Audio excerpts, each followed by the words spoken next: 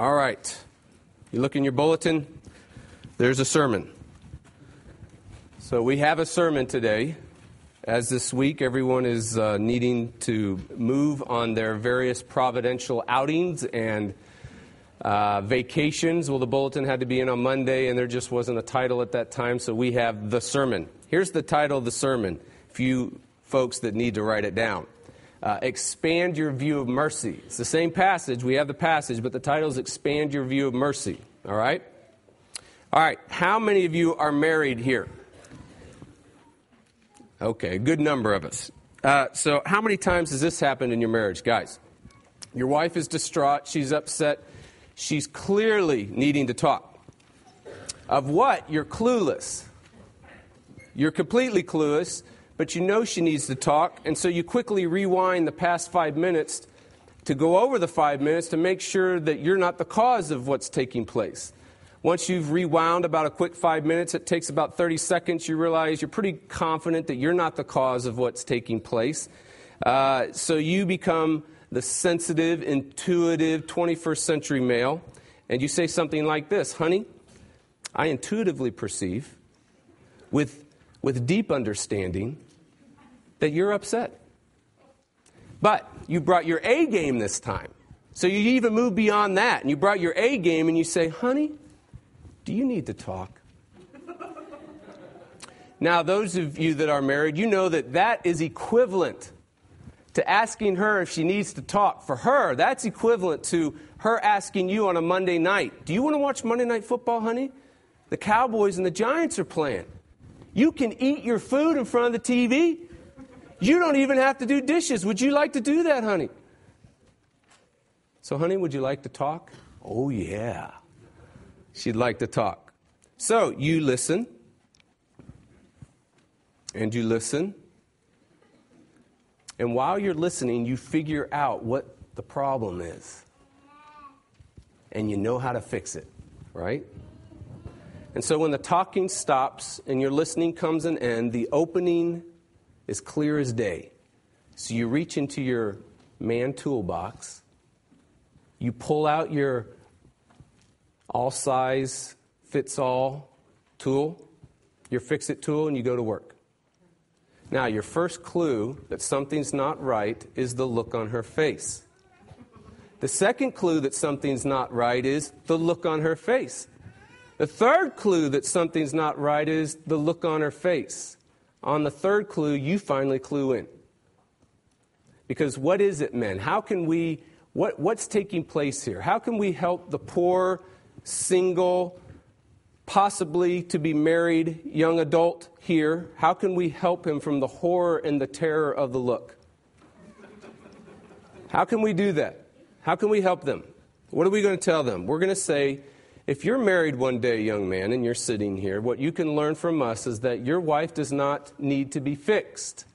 She doesn't want to be fixed. She's not a problem to be solved. She just wants you to what? Listen. There you go. Now, enough of the man tip. It's over.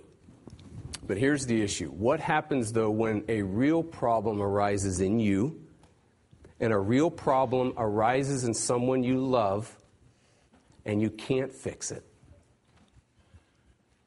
Let's get beyond the, you just want to be listened to stuff. But there's a real problem. And it's not good. And it's in you. It's in someone you love, and you can't fix it. It's beyond fixing. It's beyond a family member fixing. It's beyond friendships fixing. It's beyond common grace medication fixing it. Education fixing it. It's beyond a parent fixing. There's no human effort anywhere that can fix it. So what do? Well, statistics are correct, and just plain good old observation is correct. Here's how we do. We pretend everything's just fine. We cover it up, and we hope, mysteriously it'll just go away someday. We despair. We go after the next best thing. If we can't fix it, we go after that which we can fix, so we focus on behavior. And so we tweak behavior things, thinking we got it. At least can get our hands on it. We seek escape comfort. It can range from the less harmful to the utter devastating in our lives. We blame God, we blame our parents, we blame our genes, we blame bad luck, we blame a life situation or a circumstance. So what do you do when you come face to face with a problem in you and a loved one that you can't fix? Welcome to Lydda. Welcome to Joppa around AD 40. Please stand for the hearing of God's word.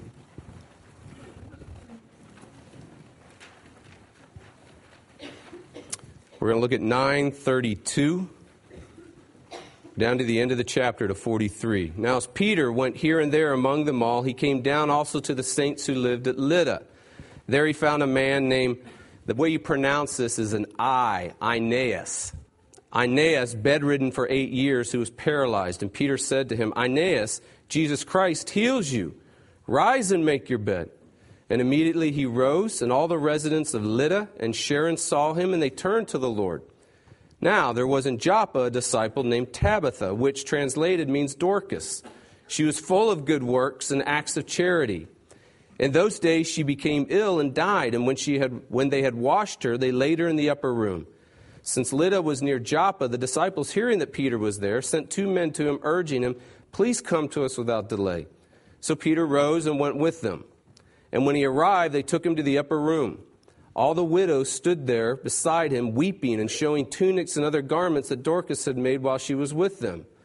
But Peter put them all aside and knelt down and prayed, and turning to the body, he said, let's say this, end of the verse, Tabitha, arise. And she opened her eyes, and when she saw Peter, she sat up. And he gave her his hand and raised her up. Then calling the saints and widows, he presented her alive. And it became known throughout all Joppa, and many believed in the Lord.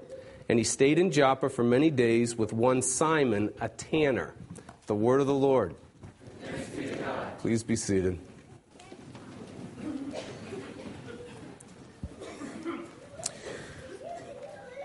So, Father, we ask that you would help us even now. We acknowledge our weakness. We acknowledge the closedness of our hearts. We acknowledge that we lack spiritual strength. We acknowledge, Lord, that even our thoughts wander and redirect themselves in all kinds of directions. And so, oh Lord, we ask that you would come down, that you would fill us with your Spirit, that you would shine and show forth the riches of your mercy in this passage. And so, oh Lord, come now, act on behalf of your name, exalt your glory, exalt your name, exalt your word above all things, even now. And we ask this in Jesus' name. Amen. All right, this is a strange passage. It sits between Saul and it sits between chapter 10, Cornelius. So what do we have at Saul? At Saul, we have the apostle to the Gentiles. In chapter 10, we actually get the Gentile, Cornelius, a Roman warrior whom the gospel's about to move out to. But what we have is this strange passage because we've just seen the conversion, the commission of Saul. So the Gentile mission is on its way. The last frontier to the gospel is about ready to be broken or crossed. But it's interesting, though, that we get Saul, but then we flip back to Peter. And Peter steps back in when you would assume and easily presume that Saul should be on the rise, and the rest of Acts is Saul going to the Gentiles. So it's fascinating that we're here and Peter's here, that he steps back into the picture. So if you're reading your Bible and you're reading Acts and you're following the logic of the book of Acts, and the logic of the book of Acts originates in 1:8, right? Jesus gives this promise and he says, all authority has been given to me, therefore go and make disciples, right? You will see power. You will make disciples. You'll be my witness in Jerusalem, the primary area, the first target of the gospel. Then the barrier will be crossed to the next, which is Judea and Samaria. Second barrier, second frontier of the gospel. And the final frontier of the gospel is what? The ends of the earth. the Gentiles. Now we're moving forward to the ends of the earth. We're moving forward to the Gentiles. And you're reading the scriptures and you're following the order. And we got warmed up for the Gentiles with the Ethiopian eunuch, remember? He literally came from the ends of the earth. But remember, who was the one that brought the gospel to him? Philip. Was Philip an apostolic witness? No. So there still needs to be the confirmation or the establishment of the frontier of the gospel by an apostle. So Philip actually was the first one that went into the Judea, Samaria. He was the first one that broke ground there. But remember, there needed to be the apostolic witness come in after to confirm it and make it official. And that's why you had that weird passage about still needing to receive the Holy Spirit. Remember? Well, here's the same thing. Philip reaches the ends of the earth, but now we need the apostolic witness, and that's about ready to happen in 10 with Cornelius. So again, we're asking ourselves, you're reading the passage and you're saying, I don't get it. Why is this passage here? I mean, we know the scriptures. We know the scriptures are highly selective history. They're not exhaustive histories. So when you get to Acts, it's not that everything written about the church is being written. Everything's not being written. Luke is compiling a highly selective historical work because it has a purpose. Everything has been selected and ordered that has taken place for a purpose. Well, what's the purpose? Well, the purpose is the point. Generally speaking, here's the purpose. God is preparing Peter for Cornelius. God is preparing Peter for chapter 10. Now, if Peter needs to be prepared for something, how much do you and me need to be prepared? In other words, we're back to Peter because God wants you to see something in Peter and in yourself amidst an unfixable problem. He wants you to see something about Peter and about yourself when you get in face to face amidst things in yourself and things in other people that you love that you can't fix. This is the point in general terms, and then we're going to move into it. The point is this, is that God wants to expand your view of mercy. Okay? Now, those of you that are good Calvinists out there, and I know there are some, I'm a good Calvinist, and those of you that are Protestants, you're not Roman Catholic. You're saying, I get that.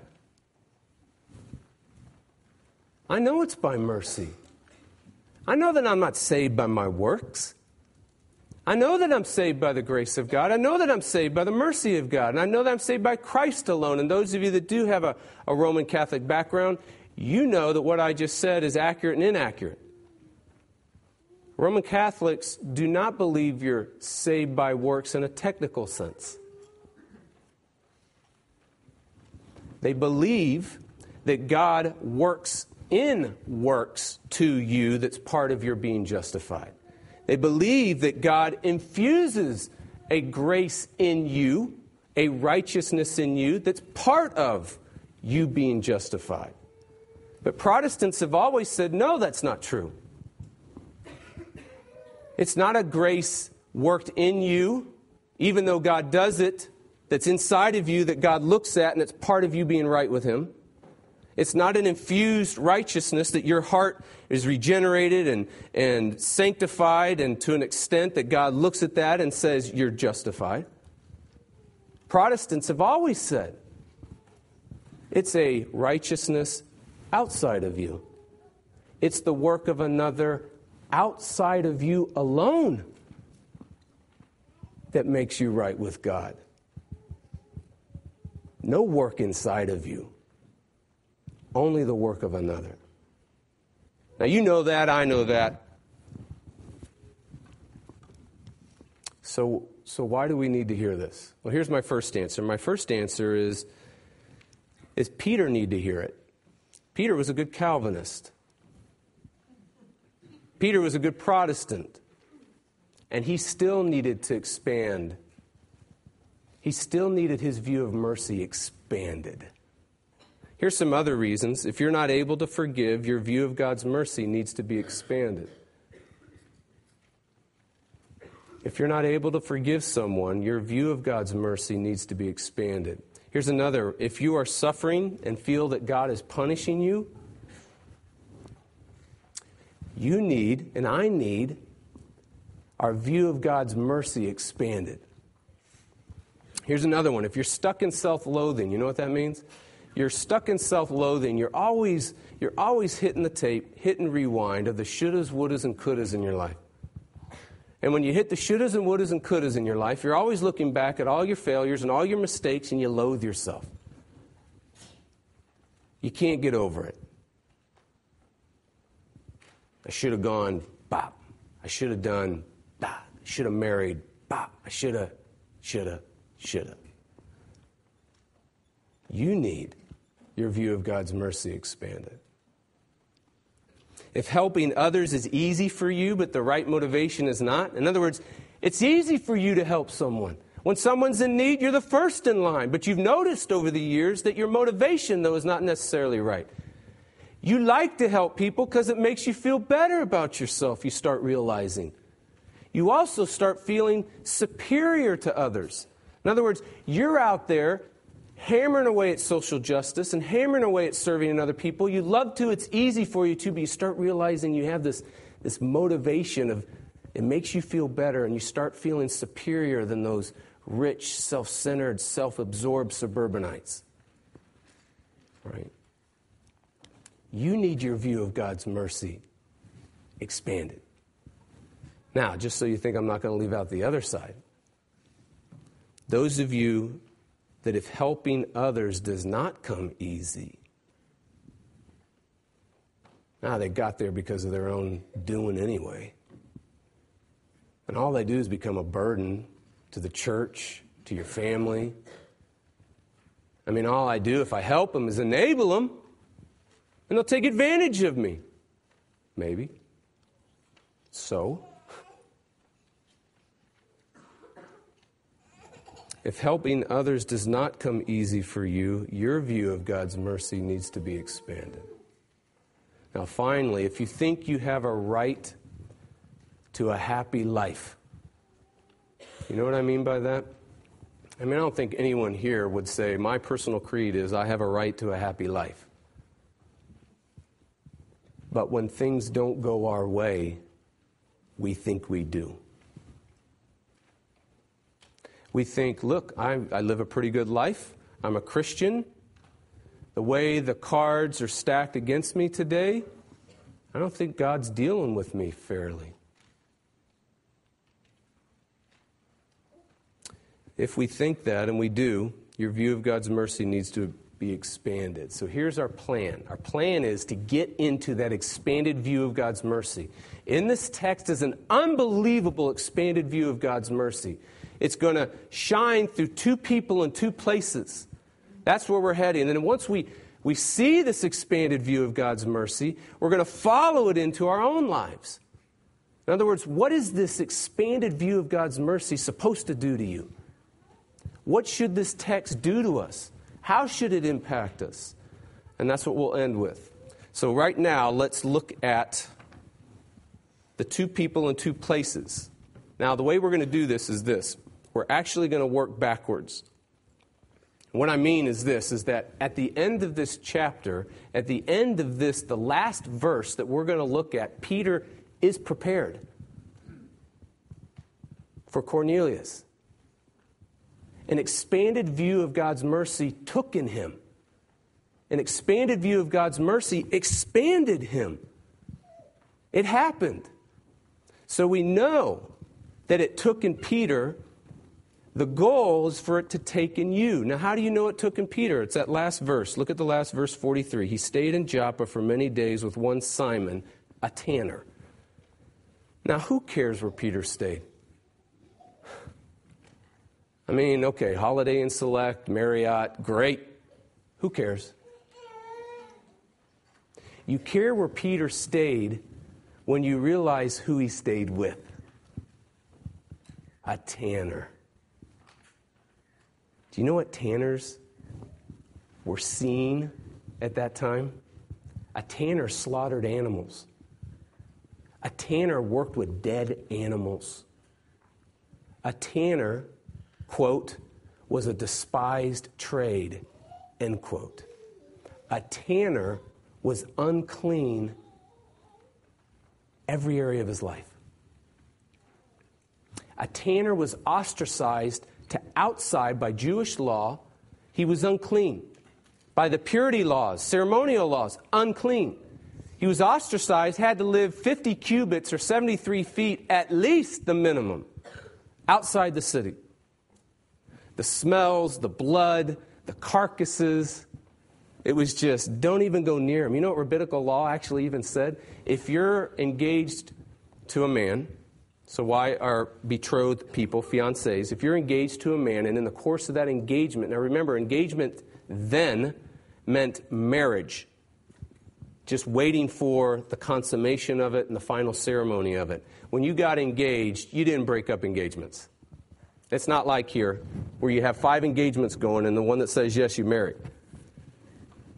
You're engaged, you're married. If you're married and you come to find out, or you're engaged, betrothed, and you come to find out that your fiancé is a tanner, rabbinical law says, and it's encouraged, that the godly thing to do, the righteous thing to do, is to break it off. And you're encouraged to do that. So we come to a tanner, and Peter stays with him. Now, when you get to chapter 10, you're going to see that he still needs even further expansion of God's mercy in his own life.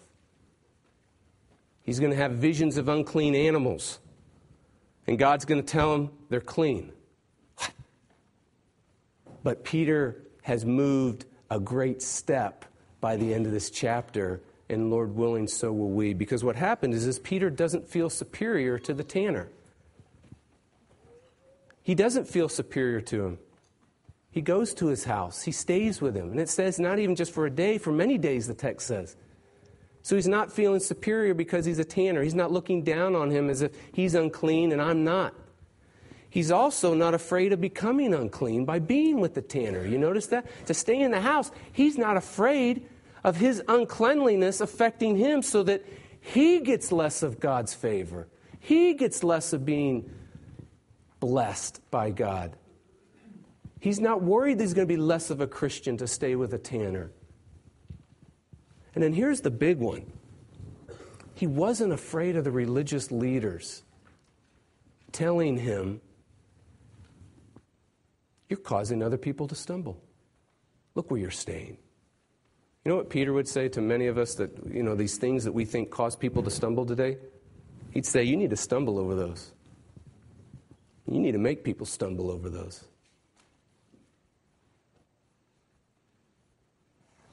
He didn't fear the rejection of religious leaders saying, you're setting a bad spiritual leadership example, staying with a tanner. You're dirty, staying with a tanner. You're going to corrupt your family and your children, staying with a tanner. Do you see what's happened here? Peter has had an expanded view of God's mercy. It took in him. So let's look at that expanded view. Are you ready? Here it is. 2 people, 2 places. The first one is here. Aeneas. Now, Aeneas was probably a believer. Every time in Acts that if the gospel or a healing takes place, if a healing takes place and they're not a believer, there's mention of their conversion. But here we have 2 Christians, so it's even interesting. It's more interesting. Now remember where we are. We're in the Judea-Samaria area. It's just a gradual thing that the Lord's doing in Peter. The church has been around for about 6 years, but the church is almost primarily Jewish. It's been confined to Jerusalem. Now what's happened here is that Peter is traveling into the next frontiers, the Judea-Samaria area, but it's still Jewish people. It's just Jewish people now in Gentile places. So first it was Jewish people in the Jewish place. Now it's Jewish people in Gentile places. By the time we get to Cornelius, it's Gentile people in Gentile places. That's what's happening here. So he's going out into these areas and he's visiting the people of God in these areas. These people could have gotten here because of Saul's persecution and fled Jerusalem, and that's how they got in these areas. Or Philip's ministry. These could be conversions from Philip's ministry, but all we know is that they're believers. He's going out to visit them, preach to them, give them the apostolic witness, but also the text says he seeks out one particular person. So he's familiar with Aeneas. He knows him. And then we're introduced to Aeneas, and we're only given two things about him. He's been bedridden for 8 years because he was paralyzed. Okay? That's all we get. So what we get is Aeneas is useless. He's useless in the ways of usefulness. He's useless in the ways of identity and meaning in the world today. He's useless. He has no career. He's lost his gifts. He's lost his abilities. He has no means to support a family, a wife and children, if he's married. If he's not married, he has no means to have children. He's useless. But he did know he had an identity in Lydda. His identity was, you're the paralyzed guy, aren't you? Now, many years ago, I was at a school my freshman year to play football and to wrestle. I had a neck injury, ended it. Do you know why I left that school? I left a school of 3,000 to go to a school of 30,000. I left Gettysburg College to go to UMass, or what we affectionately called ZooMass. Do you know why I left? One reason. I did not want to be known as the guy that hurt his neck so he couldn't play football and wrestle anymore. I didn't want to be looked as the guy who hurt his neck. I didn't want that identity. Aeneas has no choice. He can't move. He's the paralyzed guy. He's useless. He's also helpless, not just metaphorically, literally. He's helpless. He can't take care of himself. He can't do anything for himself. He can't feed himself. He can't clean himself. He can't go to the bathroom by himself. He can't even move a position in his bed by himself. He is utterly helpless. Now, don't miss this one little detail about him. He's been paralyzed for the last 8 years. So at one time, he did eat by himself. At one time, he did wash himself. At one time, he went to the bathroom by himself. At one time, he used to travel to his friends by himself.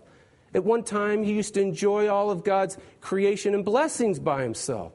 At one time, he was free to do these things by himself. But now he's helpless. But he's also unfixable. Ananias cannot work up the willpower and the determination and the effort to heal himself. Aeneas cannot rely on his own goodness or even his badness to heal himself. He's unfixable. And look what Peter does. Aeneas, Jesus Christ heals you. Aeneas, you're fixed. And we now begin to get an expanded view of God's mercy. In the midst of being useless, in the midst of being helpless, and in the midst of being totally hopeless and unfixable, Peter walks in and says, Jesus Christ heals you. And all of a sudden, mercy is much more unmerited than we ever dare to believe. And that's the point. Now we move to Joppa because Joppa is only about 10 miles away from Lydda. Lydda is 25 miles northwest of Jerusalem. Jerusalem's here. You're going to go northwest towards the coast, Lydda. You're going to go an extra 10 miles to 35 to the coast, the actual coast of Joppa. Now, Joppa is a very famous place. Joppa has the only natural harbor on the whole Mediterranean coast from Akka, which is 70 miles north, all the way down to Egypt. There's no natural harbor in that whole ancient coastline except at Joppa. Now, remember what came through Joppa. When Solomon was building the temple and the cedars of Lebanon were coming through, where did they come through? Joppa. When Jonah left for Tarshish, running away from the Lord, where did he dock off to go over to Tarshish? Joppa. When Peter gets ready to break the barrier into the last frontier of the gospel, into the Gentile territory, where's his stopping point? Where's his launching pad? Joppa. Now in Joppa, they hear about what happened to Aeneas. News spread quickly, the text tells us. And when we get here, we have Tabitha. We're introduced to another character, and her name's Tabitha. Now she's introduced in a manner that highlights her character. It's the only time in all of the New Testament that the word disciple is used in the feminine. The whole New Testament. That's quite a marquee. Disciple is always used in the masculine to describe everyone in the New Testament, except Tabitha. It's used in the feminine. Now, her character is of such that she's likely a wealthy person and she's a very generous person. The text just says she's full of good works and full of mercy to those in need, especially the destitute widow. All her energy, it seems, the text is communicated, all her energy was in the unseen, behind the scenes, non-glorious, taking care of destitute widows by making clothes for them. And she's highlighted like no one else. I mean, we could just hit pause button real quickly right here. We could hit pause and we could say, do you want to be great in the kingdom of God? We could hit the pause button and we could say, do you want to really matter in the church? You do things no one even knows about, like Tabitha. Acts of mercy, meeting and taking care of the needy, helping the distressed, cutting yards for people who need their yards cut. I mean, the list goes on. But what do we want? I want to teach. Everything's public. Well, anyhow, we get this Tabitha, and what we find is she got sick, right? She gets sick and she dies. Now, in her death, it's worse than Aeneas. In her death, she's now completely helpless. She's completely hopeless. She's completely unfixable. Now, right after she dies, this passage gets real strange. Because what happens here is that in Jewish law, what must happen is the body must be buried on the first day. So far, so good. You wash the body, we find in the text, that's normal. That's what you do. You wash the body, you anoint the body, you prepare it for burial that day. What's strange and abnormal is they put the body in the upper room. That's not normal. That's strange. That's weird. Tabitha's body does not get buried on the first day. What in the world is going on here? Well, we start getting a clue when you realize, it's very interesting, that in the Old Testament, when resurrections took place in the Old Testament, the bodies were in upper rooms. Elijah, Elisha, upper rooms. So what were these saints doing? Were they reading their Old Testament? I don't know. The text doesn't tell us. It just tells us they did something really strange. They put a body in an upper room, didn't bury it on that day, and they sent for Peter. When Peter arrives, it's a repeat of what happened to Jesus and Jairus' daughter. Do you remember? When Jesus is going to heal Jairus' daughter, he says he's going to be healed, it's going to be fine. But while he's on his way, there's a Syrophoenician woman who has endless bleeding. He's in the crowds, he's pressed around, he gets stalled, quote, healing her. Jairus' daughter dies. He walks into a scene and a situation, it's complete commotion, weeping and wailing going on, people all around Jesus, complete commotion going on. Mayhem's going on. The same situation Peter walks into, except it's all these widowed women. And what they're doing is they're showing her the tunics that she made. They're showing her all the clothing that she made. And they're saying, look, look. It's undergarments, it's outer garments. They're showing him everything. It's just complete. He's swirled around. And then he does exactly what Jesus did in Darius' household. He kicks everybody out. Because he was there. He saw what Jesus did. Kicks them out. And then this is absolutely beautiful. He says the exact same words that Jesus said to Jairus' daughter. Tabitha, in the Greek, Anastathi. Now there's only one letter that's different. Talitha means little girl. Tabitha is the actual name of the person here. Arise. Tabitha. Arise. And she does. And all of a sudden, Peter, his view of God's mercy is just blowing his heart to pieces. God's mercy is much more unmerited than he ever dared to believe.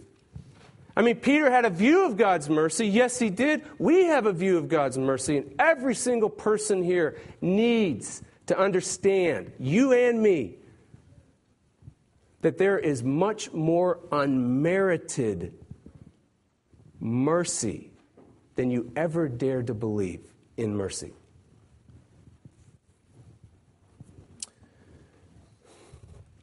When we come face to face with a problem in yourself and in another person, when you come face to face with a problem that you cannot fix, the reason why you pretend everything's fine, the reason why you cover it up and just hope it'll go away, the reason why you try to escape in a comfort that could be harmful to very destructive, the reason why you blame others, blame your parents, blame a spouse, blame a child, blame your genes, blame bad luck, the reason why you go after the next best thing and only focus on behavior change, the reason why is because ultimately, when you get to the bottom of your mercy, your understanding of mercy right now sitting here, ultimately when you get underneath what you say and what you publicly confess and what you believe when things are going good, ultimately when you get underneath your view of mercy, you find merit.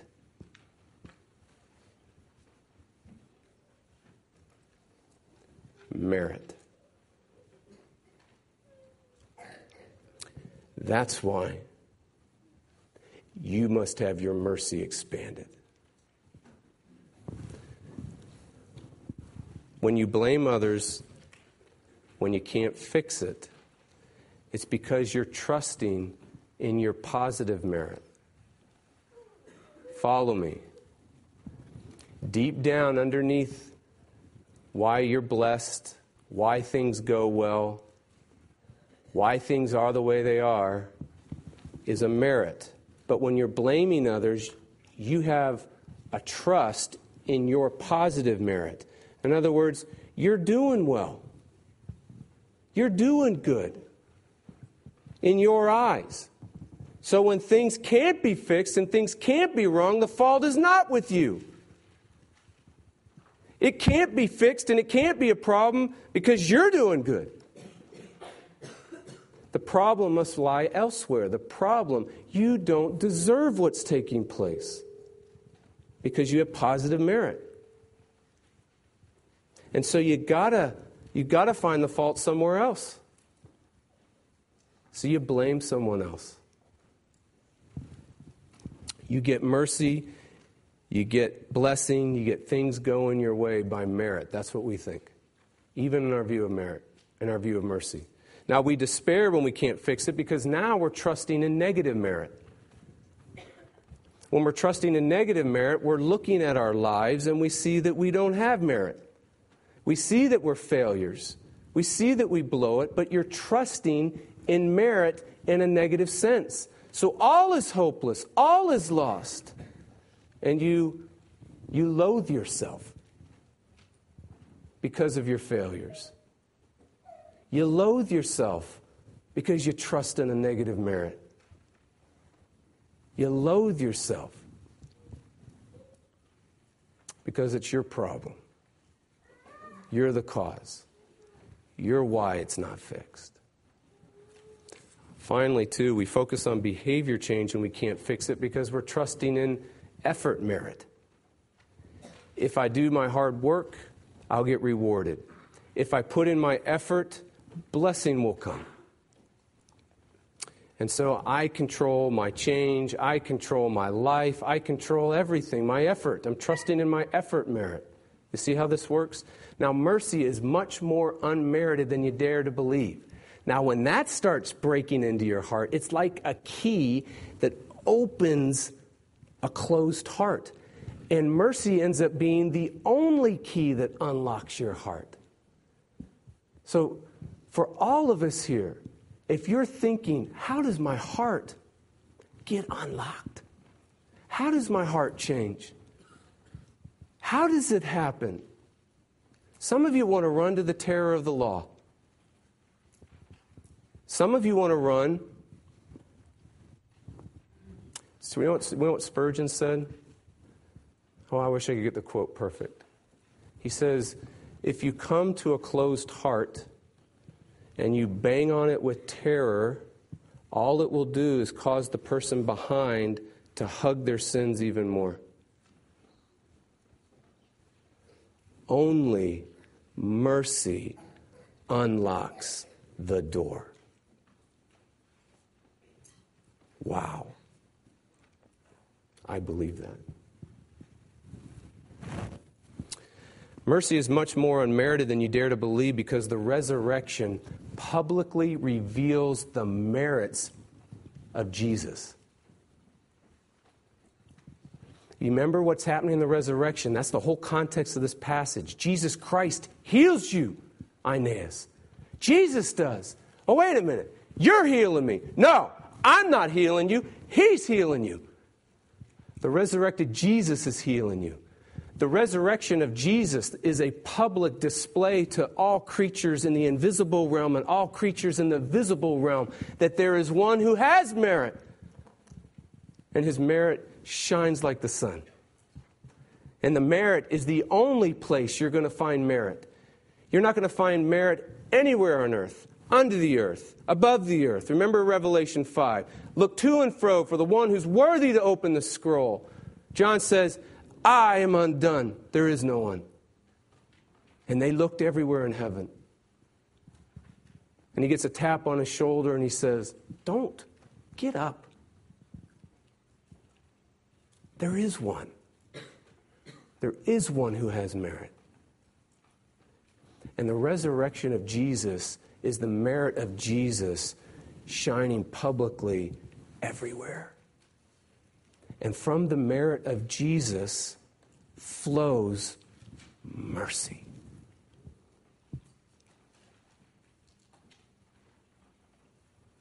You have an unmerited mercy because you have a meritorious prince.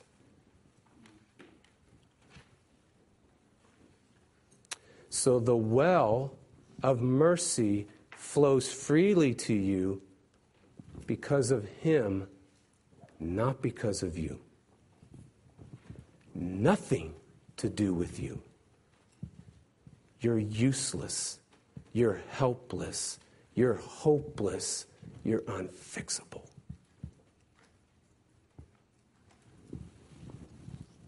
So watch what happens when this starts getting into you now. Ananias, Jesus Christ heals you. What happens here? You who are far from God when you hope and trust in the resurrection, if you're sitting here as a professing Christian and you feel far from God, or you're sitting here as a non-professing Christian, I don't believe this stuff, you feel far from God. The answer for you, the way that your farness is brought near, is sheerly, only because of the resurrection of Jesus. Only His merit. So when you trust in Him, you get mercy like forgiveness. You get mercy like His acceptance. You get mercy like His abiding presence with you all the days of your life. You get mercy on days you don't feel like you get it or not. You get mercy on days that you're not doing good that day. You get mercies every morning, new every morning, all the time, because it flows from the merits of Jesus, not from your merit. Those of you that are facing an unfixable problem, when you trust in the resurrection of Jesus, you find mercy right now for that problem. And yes, the mercy might come in that you change.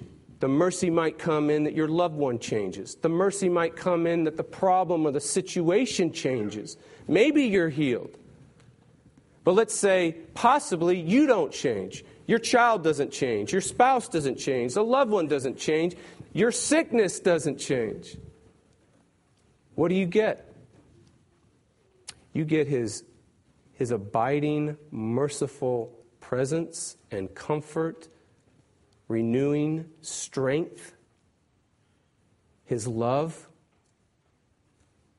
You get Him right now.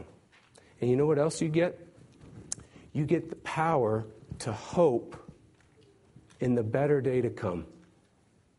In other words, the resurrection of Jesus guarantees that all you've ever dreamed life to be and all you've ever wanted life to be will be one day. The resurrection guarantees it. Now, those of us that are blaming others, we need to refuse to trust in our positive merit. You have no merit. There's only merit in one. What you want is mercy. And when you realize you have no merit and you can't trust in your positive merit, but you trust in the merit of another, you want mercy. And when you want mercy, you realize the depth and the width of that unmerited favor, that unmerited mercy. And then you give it to others. You don't blame others. You give the mercy that you've been given. And those of you that are despairing, what you need to do and I need to do is we need to refuse to trust in our negative merit. You have no merit. It's the same with those that are trusting in their positive merit. They have none. If you're trusting in your negative merit, you have none either. So it's even worse than you thought. That's right. It's even worse than you thought. And so you don't have merit. It's completely hopeless. But when you realize you're trusting in the merit of another, now let that merit fill you with mercy. Do you need forgiveness? To know He loves you? His presence and His power to strengthen you? You got it. Let His merit fill you with mercy.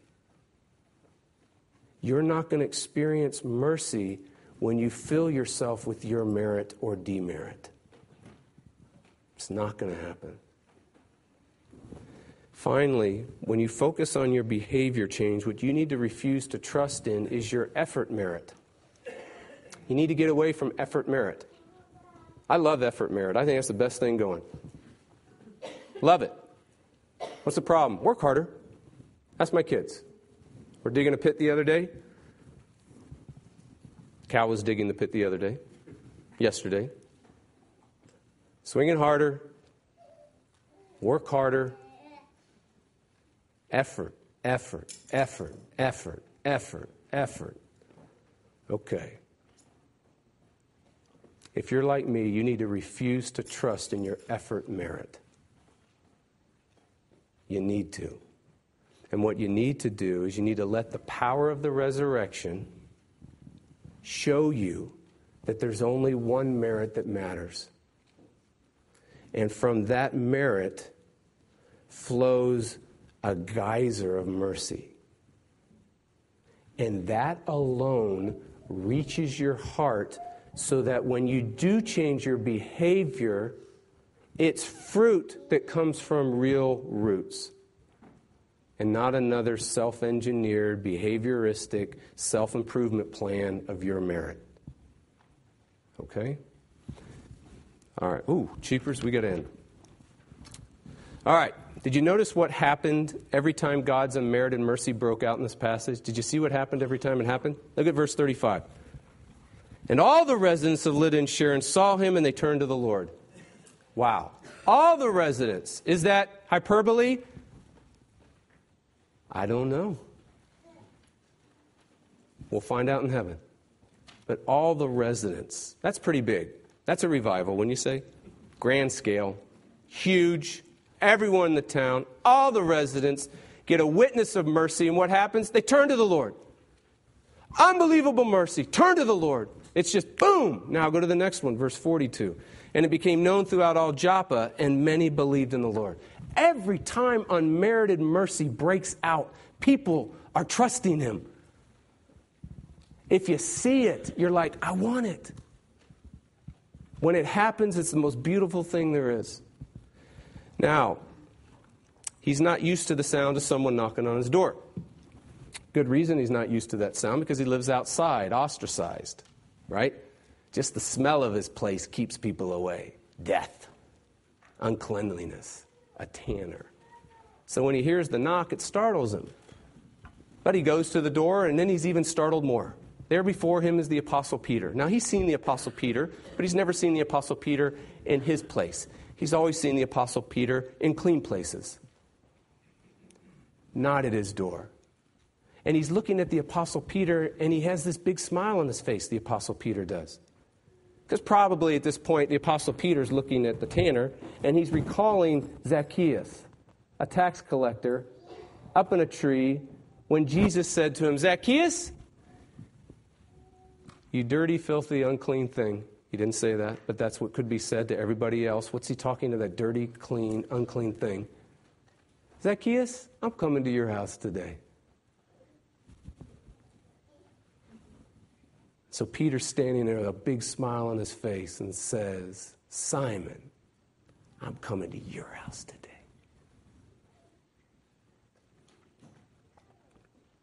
Mercy is much more unmerited than you ever dare to believe. And when you dare to believe, your view gets expanded. Amen.